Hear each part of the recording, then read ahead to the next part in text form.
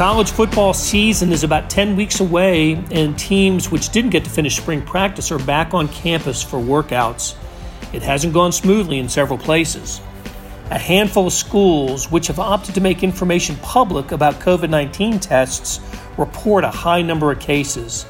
Two of those schools are Kansas State and Clemson, and on today's Sports Beat KC, we'll talk to the beat writers for those teams, Kellis Robinett of the Wichita Eagle and Kansas City Star, and Matt Connolly of The State in Columbia, South Carolina.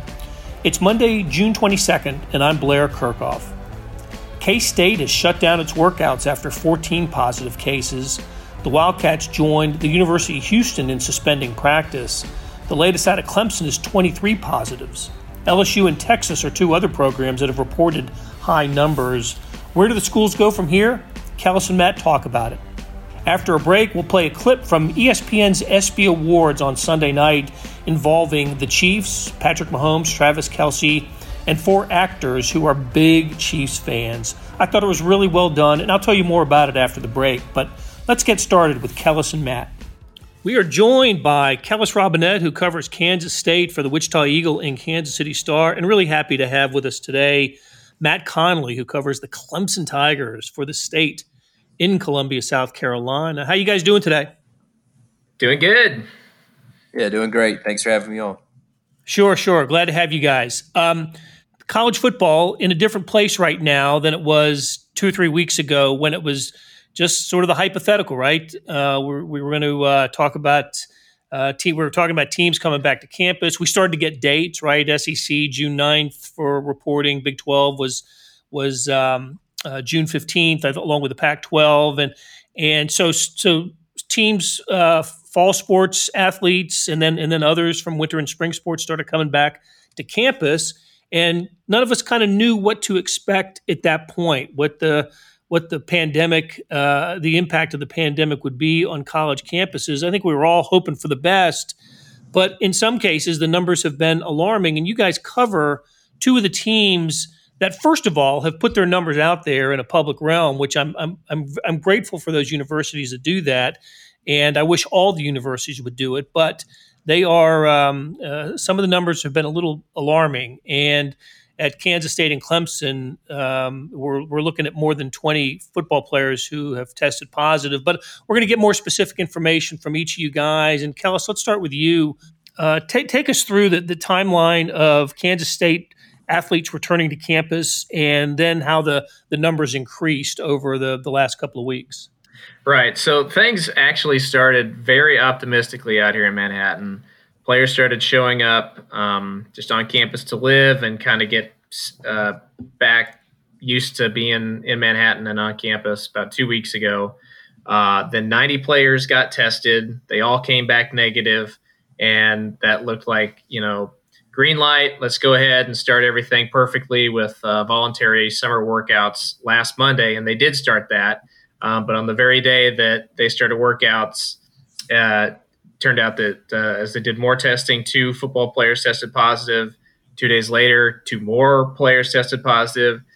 Then by the end of the week on Friday, 8 had tested positive. And then on Saturday, they said 14 had tested positive. So at that point, it turned from everything looking great to everything looking bad. They said, you know what, let's just not even have voluntary workouts anymore until we can get this thing figured out. So right now, everything is on pause. If everything goes perfectly over the next 2 weeks, all those players will have quarantined, and then they can come back and hopefully pick up where they left off and start working out again. But things could always be more complicated than that, because like I said, at this time last week, the assumption was that at Kansas State, no athletes had the coronavirus, and now you're looking at more than a dozen.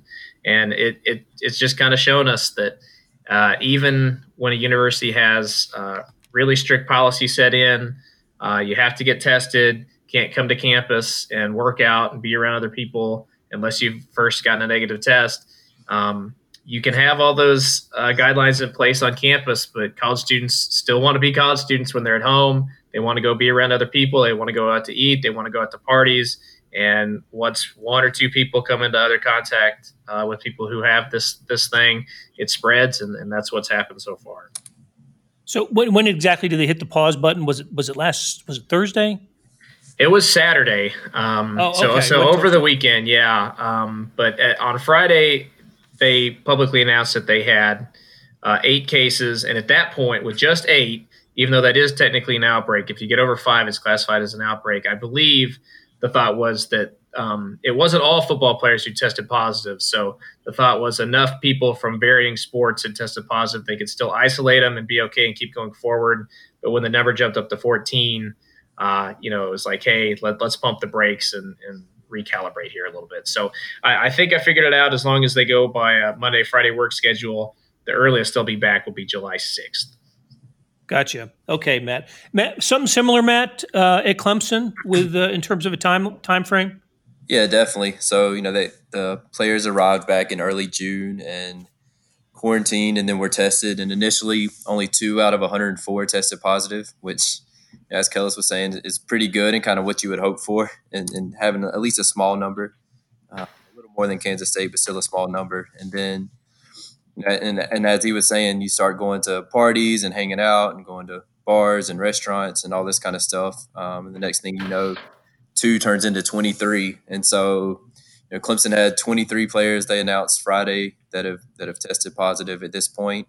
Unlike Kansas State, Clemson's continuing to have its workouts with those that haven't had known contact or that aren't showing symptoms and don't have a positive test. So a little different there, but yeah, I mean, it's, I think it's something that they knew that they would have some positive tests, but obviously we're hoping it wasn't going to grow like this, and kind of a worrisome number when you have 23 people out of your football roster that have tested positive. And a couple of coaches too, I think I saw. Yeah, a couple of staff members. So they haven't clarified whether it's sure. Yeah, right. So they haven't really clarified whether it's strength and conditioning or coaches, video staff, anything like that. But yeah, a couple of staff members as well. Right. So the other schools that have produced some bigger numbers in terms of positive tests, LSU with more than 30, Texas had. I think it was 13 that are self-isolating right now. University of Houston, the only other school I think besides K-State that has suspended workouts. Have you heard differently, guys? Either of you guys? Kansas State, Houston. Anybody else suspended workouts yet? Those are the only 2 I've heard. Yeah, not that I'm aware of. Okay, and the only little piece of news that I heard today was the University of Iowa has suspended ticket sales for college football games this year. So it's again 2.5 weeks ago we were optimistic about the return of college football. And look, I'm not. Kellis and I were talking before we started recording, Matt, that football had the advantage in terms of the calendar, the way this all fell on the calendar of getting to observe what's going on in other sports, right? The college basketball had to shut down, baseball, Major League Soccer, both started but had to stop. And certainly the NBA and the NHL had to do that as well. Football had finished, right? LSU had won a national championship over Clemson, and the Chiefs won the Super Bowl, and their season was over. They did miss the end of spring practice across the country and on the college realm, but they still had the opportunity to watch and see what else is going on. Is this a matter of did schools, and we're not picking on K-State and Clemson here, they're just 2 of the handful of schools that are making their information public. Like I said, I wish everybody would. I'm sure many other schools are dealing with this as well, but did the word get out? I mean, can we surmise that players, the athletes weren't prepared well? The education wasn't there for isolation, social distancing, wearing a mask. I guess I'm questioning, Kellis, why this happened in the first place to this extent. Right. I think the way I look at it is this is basically just a wake up call for any athlete, or really anybody out there in general who was under the belief that this thing was just past us, that the coronavirus wasn't still out there, that you didn't have to be safe anymore, didn't have to wear a mask, didn't have to wash your hands. If you're not taking it seriously, it can spread. And I think it just from the people I've talked to at Kansas State, that's the vibe I get, is that no matter how seriously certain people take this, if there are some in the group that aren't taking it seriously, and they're not wearing masks, and they're interacting with people that they don't know if they have it or not, then this is always a possibility. So I suppose one way to look at it is that we are far enough away from the season that maybe we can actually recalibrate things here and have another shot at it and still make it off in time. But I will say my optimism for football happening in the fall has dropped from where it was at this time last week. With threats to our nation waiting around every corner, adaptability is more important than ever. When conditions change without notice, quick strategic thinking is crucial. And with obstacles consistently impending, determination is essential in overcoming them. It's this willingness, decisiveness, and resilience that sets Marines apart. With our fighting spirit, we don't just fight battles, we win them. Marines are the constant our nation counts on to fight the unknown. And through adaptable problem solving, we do just that. Learn more at marines.com.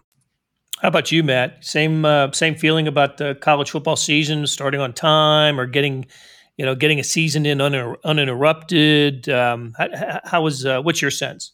Yeah, my optimism has definitely gone down some. I still do think that there probably will some way, somehow be a season just because it's so important financially. And I think we're far enough out that these tests are being done now in June, and you're kind of altering the way you're doing some things and planning ahead more and talking to your team about really how serious this is. And if you guys want to have football, we really need to be smart with our social distancing and all that kind of stuff. And that's one thing, talking with some people at Clemson is, they've said we have them for an hour to 2 hours a day in our building doing their voluntary workouts and those kind of things. But for the other 22 hours, we can, suggest things, but at the same time, these are grown men and we don't really have the power to tell them, hey, you can't do this, you can't do that.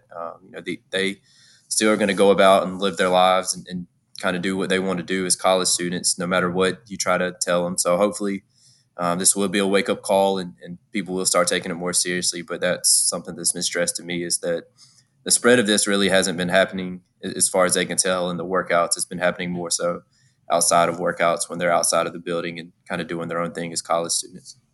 Yeah, and then bringing it to the workouts. So sure. So I'm with both of you guys. I was feeling great about the idea of college football and Labor Day weekend. There's week 0, right? The week before Labor Day weekend, then Labor Day weekend, and a real celebration of the reopening of sports. And heck, who knows, the way the baseball negotiations are going, it could have been the first spectator sport back, and right. and now I don't know about spectators. What's the buzz, Matt, at Clemson about bringing people back into the stadium for games? And you're, of course, covering the team that's everybody thinks is going to be the preseason number one. And in some of the early polls, they are preseason number one. And two of the last 4, I guess, national championships. So what's the vibe about getting fans back in the stands at Clemson? Yeah, I think it's probably going to be a less than full stadium, which I think is going to be most places around the country. There could be anywhere from 15 to 50%, I would think, from what I'm hearing. So, I think that's still something that they're going to continue to look at as well, as far as what are the guidelines in the state in particular and kind of what is being suggested throughout the country.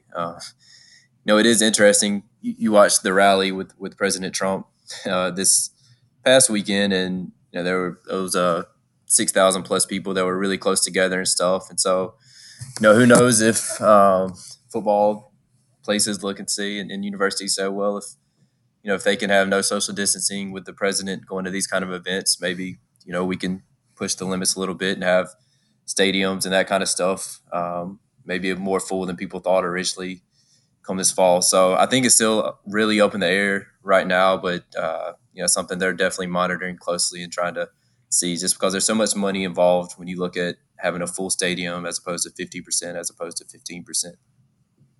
No doubt about it. It's a big issue. We were talking to athletic directors about this last week, and depending on the school, X number of percentage of their budget comes from football ticket sales, especially season ticket sales. And we've already heard some schools announce the limitations of attendance, and Ohio State being one of the first to do it, saying somewhere between 20 and 25,000 in the in the Horseshoe that seats over 100,000, and Iowa State also mentioning that they were going to limit attendance. Kellis, I haven't heard Gene Taylor at Kansas State say anything about that. Have I missed something, or has he said something about limiting the attendance? They have not come out and proposed a firm plan to anybody. They want to be, patient about it and follow state and county guidelines and everything. Because like at Iowa State, they came out and said, yeah, we're going to have 50%. That's our goal. I saw a story came out today that the health department there at whatever county Ames is in said that they're currently advising that they would recommend no fans at games this year. So, you don't want to come out and have some plan and then have a government official come in later and say that's a no-go. So I think optimistically, though, they would like to have about 50% of fans in the stands. That would at least allow them to get some students in, most of their season ticket holders in, and bring in some much needed revenue in that regard. But even at 50%, that brings open a lot of questions of how do you social distance even with 25,000 people. Maybe you leave some sections open where you can say if you're not comfortable being around people, you can just go here and spread out. I'm not sure what that looks like, but that to me, even more so than the season happening, is the biggest Wild West question of all, is what do you do with fans in the stands? And because I think a lot of these athletic departments are going to feel pressure to have some type of attendance, and B, they're all going to be in different parts of the country listening to different government officials telling them what they can and can't do. I think it'll be different all over the place. I can assure you, Kellis, that talking to the athletic directors that I spoke with last week, they are absolutely, you're right. I mean, they are absolutely concerned about what a stadium is going to look like in the fall. And it's not just the colleges. It's also the NFL, Major League Baseball, Major League Soccer, because you're right. Look at if you're talking about a 50% full stadium, that there is no way to adhere to CDC guidelines of the 6-foot separation. So they're working with teams, and I did a story about this that appeared in today's newspapers that sports architects here in Kansas City are working with stadium with owners of pro teams and athletic directors around the country, diagramming what a stadium at 20% or 25% or even 50% would look like, and how to minimize a lot of contact, or what they call collision points inside a stadium. So, hey, Matt, we can't end this conversation without having you give us a little bit of a preview on Clemson. As I said, I think they're just about everybody's preseason number one, and Clemson is an amazing program. They have just done a fantastic job in Dabo Swinney's tenure there. And do you agree with the hype? Do we go into the season thinking Clemson's the best team in the country? It's going to be interesting, because one thing that's kind of been overlooked with so much happening with the coronavirus and everything else going on is the fact that Clemson's best receiver, and a guy that was probably going to be a top 10, top 15 pick next year, and Justin Ross, is out for the year, and his football season, or his football career, could be over as well. He was having some back and neck issues and had to have surgery. So he's for sure going to miss this year, and they're kind of up in the air as far as 2021 in the future. So that's a big loss for them. They were already losing T. Higgins at receiver, and now Justin Ross was their far and away going to be their number one guy this year. So they'll be really good. They'll have Trevor Lawrence back and at quarterback, and Travis Etienne at running back, who are probably arguably the two best at their position in the country. But the loss of Justin is huge. And then defensively, Brent Venables always seems to do a really good job. K-State fans are very familiar with him. But Venables always seems to do a great job of getting the defense ready. And so I feel like they feel good about that side of the ball, and they'll definitely be a contender. But as far as winning a national title, I think it's going to be tough without Justin being there this year. Gotcha. And speaking of Brent Venables, after he was at Kansas State, he went to Oklahoma. And Oklahoma's been kind of an interesting school during this whole COVID time, because they have not started. Their athletes aren't back on campus in Norman. They are. They set a later deadline, I think July 1st, for athletes to return. And I'm sure they're looking at all of this from Norman and seeing what other schools are going through right now, and trying to take precautions and whatnot. So, okay. Hey, Matt Connolly from the State. It was great having you on here. Kellis, always great talking to you, and we'll catch up with you guys soon. Hey, it's Blair. We have a special subscription offer for SportsBeat KC listeners, unlimited digital access to the Kansas City Star's award-winning sports coverage. Sign up now for 1 year of Sports Pass for access to all the sports news, features, and columns presented on the kansascity.com site, and it's only $30. That's a 40% savings off our regular rate. Your subscription will automatically renew after the initial term at $50 unless you tell us to cancel. Your subscription helps support the sports coverage of kansascity.com and the Kansas City Star, and that support has never been more important. Please visit kansascity.com/SportsBeatKC offer to get this special offer. And as always, thanks for listening. Let's wrap up the show with this. ESPN's ESPY Awards were Sunday night, and like everything in sports and life, it was different than in previous years. Some of the awards had to be shelved, like Best Team, which is something the Super Bowl champion Kansas City Chiefs might have expected to win, or at least be a strong contender for. So the Chiefs and ESPN had some fun with it by staging a Zoom call with Patrick Mahomes and Travis Kelce, along with Super Chiefs fans from Hollywood and Saturday Night Live. You'll hear from David Koechner, he's the loudest of the bunch, Rob Riggle, Heidi Gardner, and Eric Stonestreet having a video chat. Here it is. Great to see you guys. What's going on? This is the moment we've been waiting for, gang. Right here. You guys, this is really happening. The Kansas City Chiefs are a shoo-in for Best Team. I heard that the Best Team ESPY is actually made out of a unicorn horn, dipped in former Chief Joe Montana's sweat. Woo! Guys. Woo! I'm sorry, but they actually told me that they're not giving the Best Team ESPY out this year. What? You almost made me drop my rib. I almost dropped my rib, Mahomes. Time out. No Team ESPY. No, you're faking us out, Patrick. Like when you do the no-look pass, or like when you pretend a fuzzy mohawk is a thing. Fuzzy. Yes, that's messed up. That's messed up. He's serious, though. He's telling the truth, guys. There's no team awards this year. Let me get it straight. The Astros get a Best Team ESPY, and we get nothing? What? He went there. Cool. I guess we'll just wait for another 50 years. Is that what you want, ESPY? Settle down, guys. Not every team got to finish out their season, so you got to play it fair, I guess. That's very nice to play it fair. That is the right thing to do. No! I know it's unreasonable, but this really chaps my ass. My ass is chapped. You know what? He's right. The hell with doing the right thing. I want my unicorn horn. The bright side of things, the ESPYs are honoring Coach Andy Reid this year. Oh! Big red, baby. That's cool. I'm talking about. Coach, huh? The coach. I like that. All right. I'll tell you what, guys. It's great seeing you all. I'll meet you all at the ring ceremony.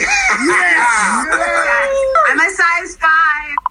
Hey, Pat, do you think they know they're not getting rings? Let's just log off. That'll do it for today. Thanks to our production staff of Derek Donovan, Savannah Smith, Randy Mason, Beth Welsh, Jeff Rosen, and Chris Fickett. A tip of the cap to Kellis Robinette and Matt Connolly for joining me today to talk college football. Links to their stories can be found in the show notes. Hey, earlier in the episode, you heard me talk about the Sports Pass offer. It still stands, and it's a good one. $30 for a year's worth of sports coverage, and that includes the Sports Extra with the e-edition. There are 30 additional pages of national sports coverage today.